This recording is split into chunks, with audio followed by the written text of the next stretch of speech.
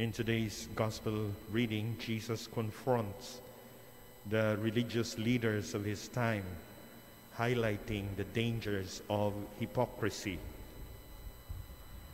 The scribes and the Pharisees were criticized for practicing outward piety while neglecting the more important matters of justice, mercy, and faith. During this season of Lent, we are called to self-reflection and repentance. The words of Jesus reminds us to examine our motives and actions. It is not simply enough to observe religious practices and rituals. Rather, we are encouraged to embody the essence of our faith in our daily lives. The call to humility is central in today's gospel reading.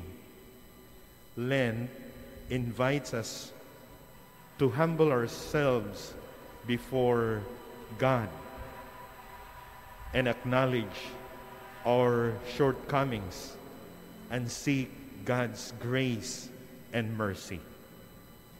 Instead of seeking recognition or practices and our religious rituals, we are encouraged to serve others with genuine love and compassion. In today's gospel reading, Jesus challenges us to be authentic to our faith, avoiding the trap of external displays without inner transformation.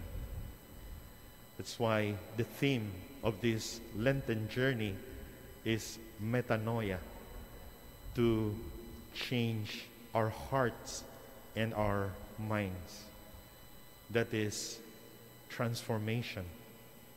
As we continue our Lenten journey, let us embrace humility, prioritize justice and mercy, and strive for a sincere and transformative relationship with God.